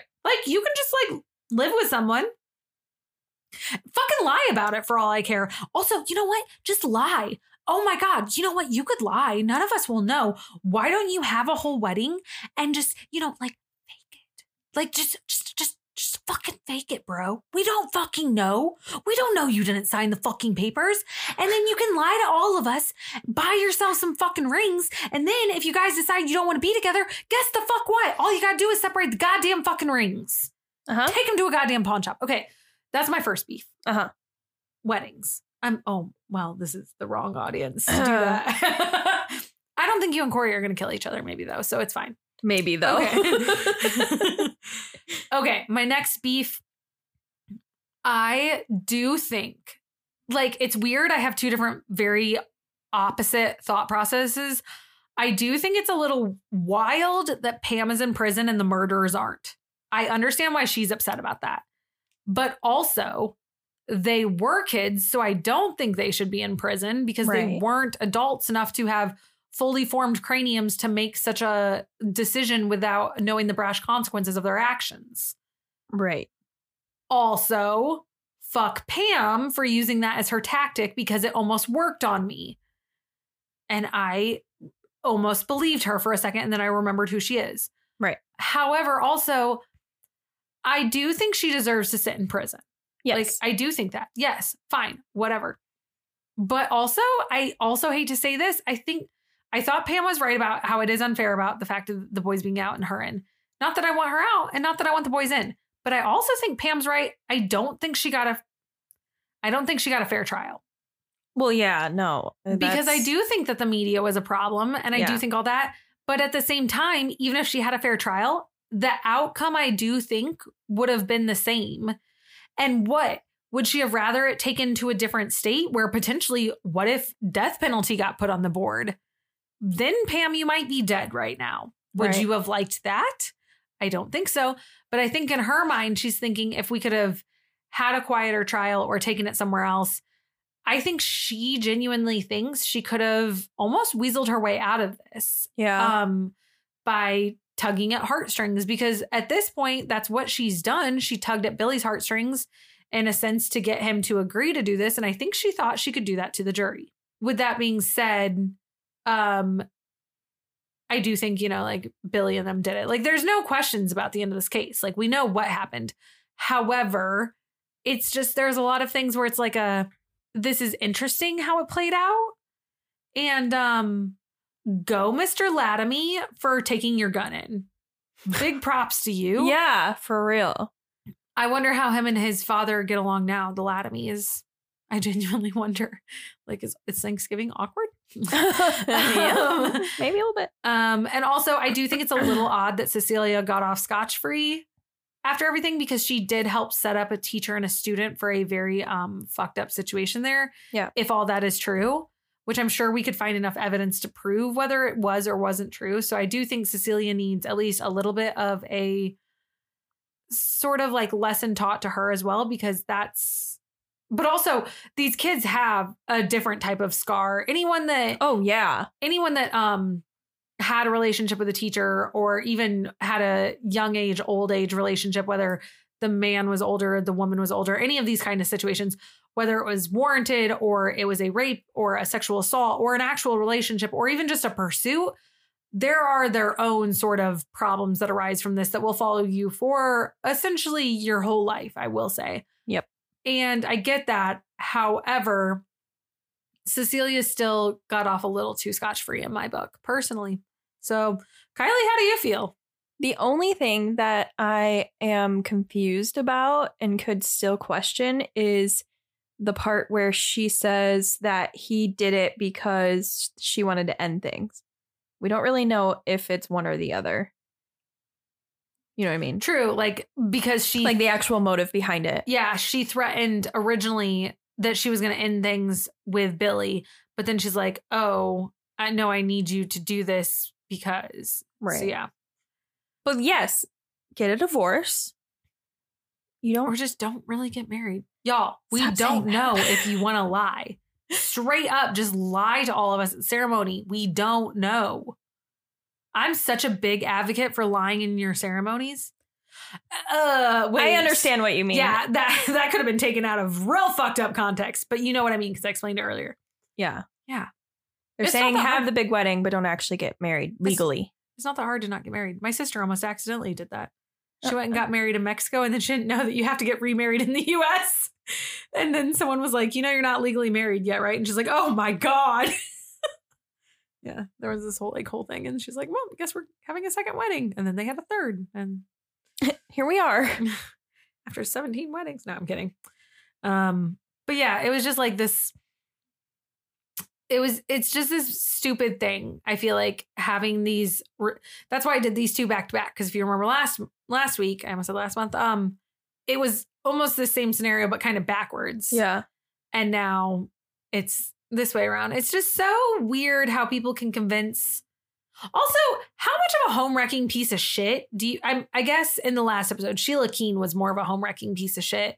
Do you really have to be, though, to be like, oh, you're already cheating on the person you literally made a vow to in front of all your friends and family to be with me and, you know, fuck me behind their back. But you probably won't do that to me. And well, also remember, the other part of this is that Gregg had an affair a year into their relationship. I know, but like, Jesus Christ, if they're willing to, oh my God, I saw this saying today and it was like, if they're willing to lie to the one they love, why wouldn't they lie to everyone or something like that? Like, Yeah. I don't know.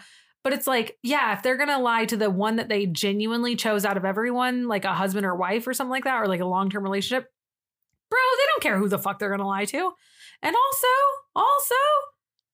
they're going to do it to you. And also, now you murdered for them. And you're stupid. Well, they don't know because they're children. It's like 15 years old. It's insane. It's just also really fucking weird because my ex's name is Gregg.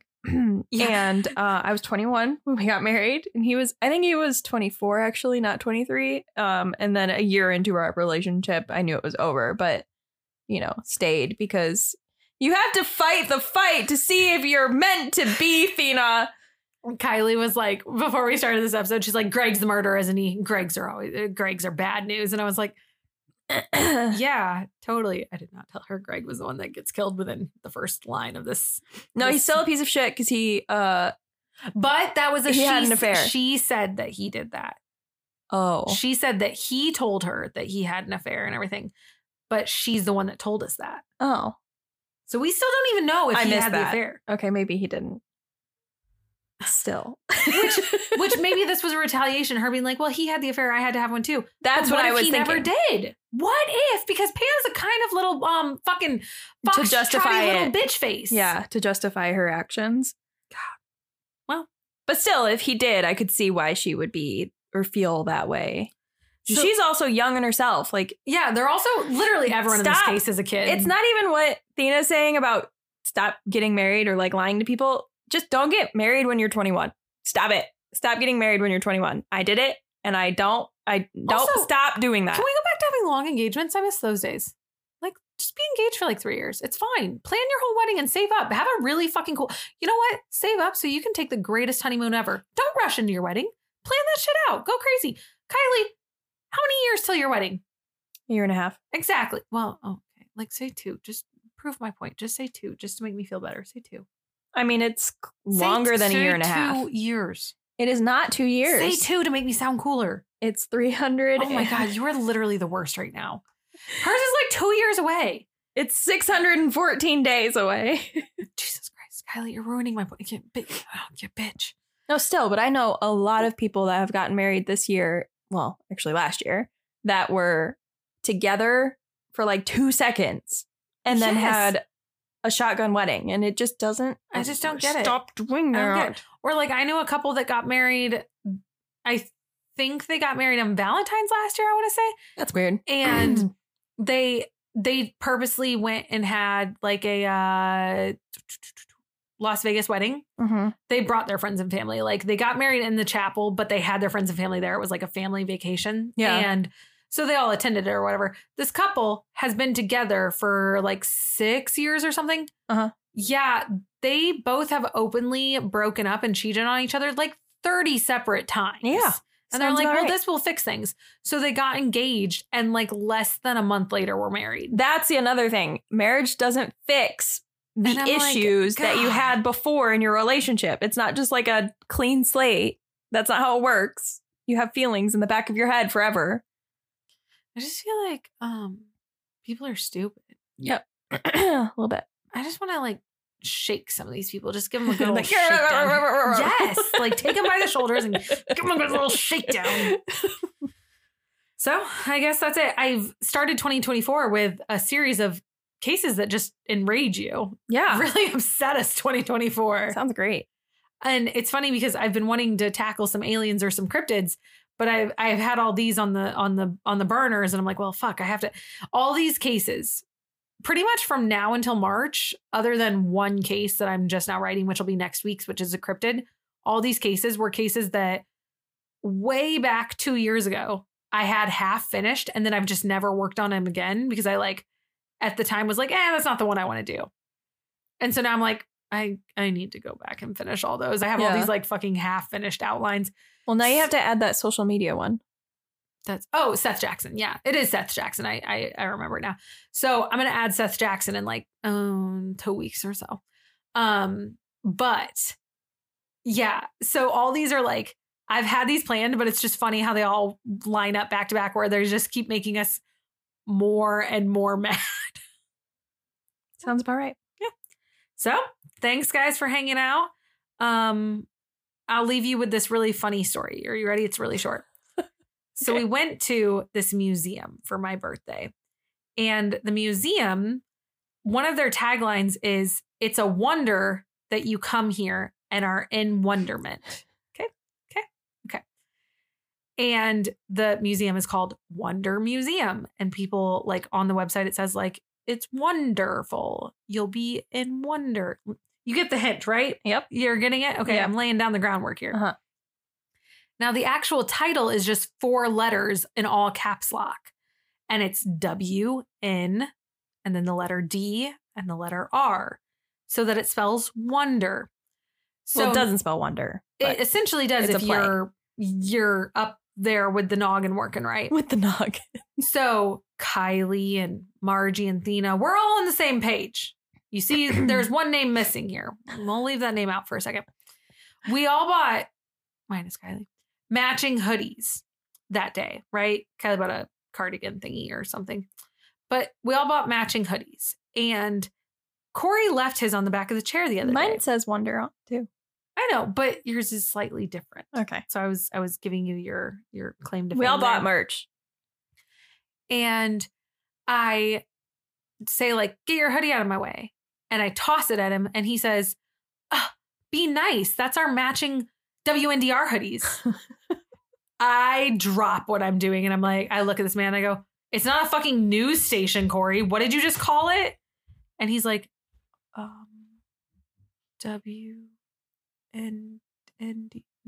WNDR? What is it called? This poor man, I screamed at him. And I was like, it's called Wonder. And I was so done with this moment.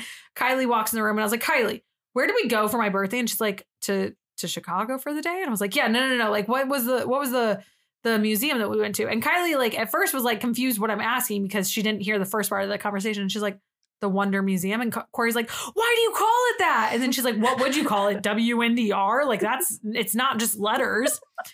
And he's like, normal people would probably look at that and think it's WNDR. And I was like, okay, I'll ask another person. So I FaceTime Margie and I'm like, hey, Margie, hey, babe, what's up? And she's like, what's up? Nothing. How's your day? What's up? And I was like, okay, no, I'm not here to talk. I was like, I need to ask you a really important question. And she knows whenever I say that, it's never important. I was like, when we went this weekend to last weekend to a museum, how would you pronounce it? And no hesitation, she goes, Wonder Museum? And you just hear Corey in the background go, Jesus Christ, I hate you guys. And then Margie like gets confused looking and she goes, what did you call it, Corey? Thinking he maybe pronounced it wrong, right? And he goes, WNDR. And with no hesitation, Margie goes, oh, like a news broadcast station? And Corey's like, okay, I'm done.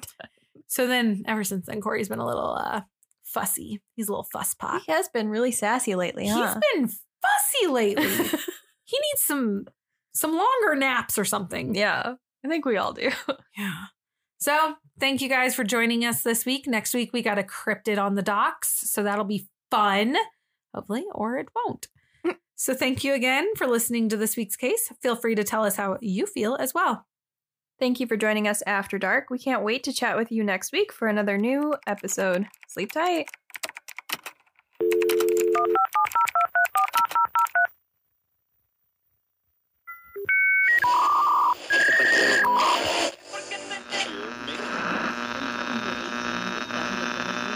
Hey listener, did you have some feedback about this week's case? Or maybe you want to chat with us.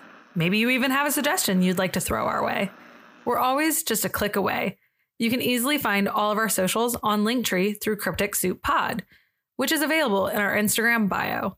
You can also join the CSP Discord, where we would love to chat with you. Thank you for joining us this week, and make sure to check out our sources available in the description if you want to dive deeper into this case.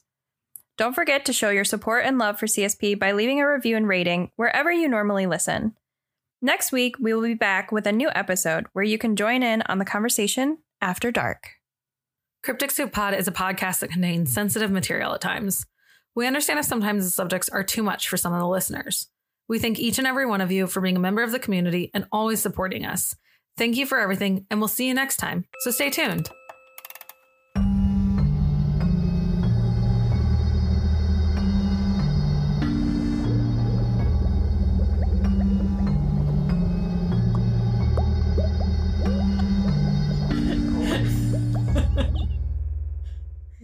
Snack. You want a drink? I want... Maybe. That's potential. Do you want a pop or do you want water? I don't know. If it's a spicy soda, maybe. It's a spicy But if it's soda. a water, then water is accepted too. Either one. No. I just need a straw. No, because the last 2 times I've given you a drink that didn't have a full lid on it, you spilled it. Did you hear how much silence there was in between? Mm-hmm. He's a little pissy tonight.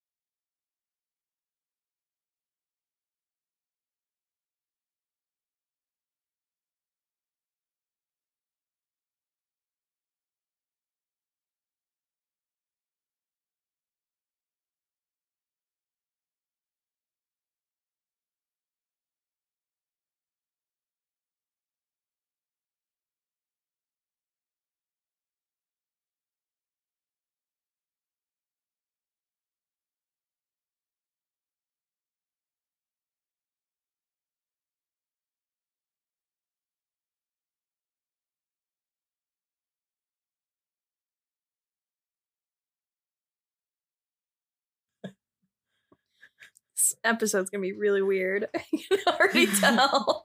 I'm just trying to do it. It's not going well. What? Come on, Making Mr. sure it's Taco. recording. Oh. Bye, Taco. Bye.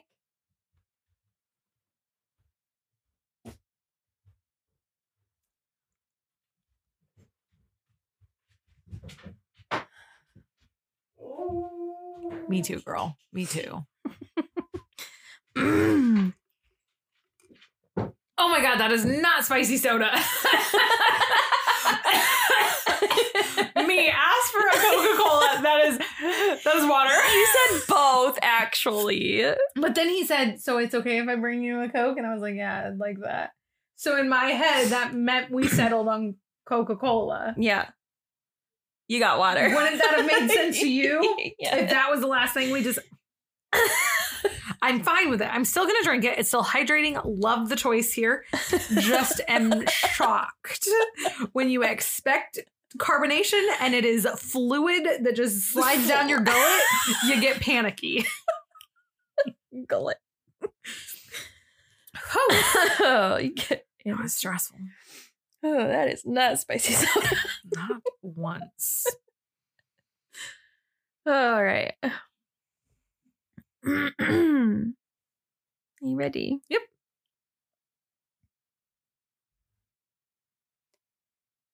Welcome to Cryptic Soup. Tonight's case is the story of the murder of Gregg Smart. Pamela My Smart? ears.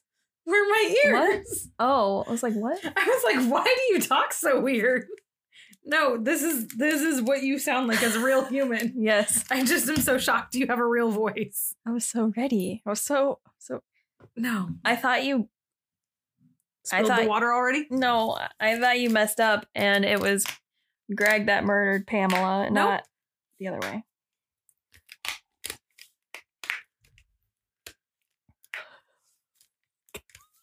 I think you moved where my headphones were. Are you good? Yeah, I'm good. Can you hear me? Yeah, I can hear you now, like a normal person, like through a Mhm. third party, Mhm. not straight on. Okay.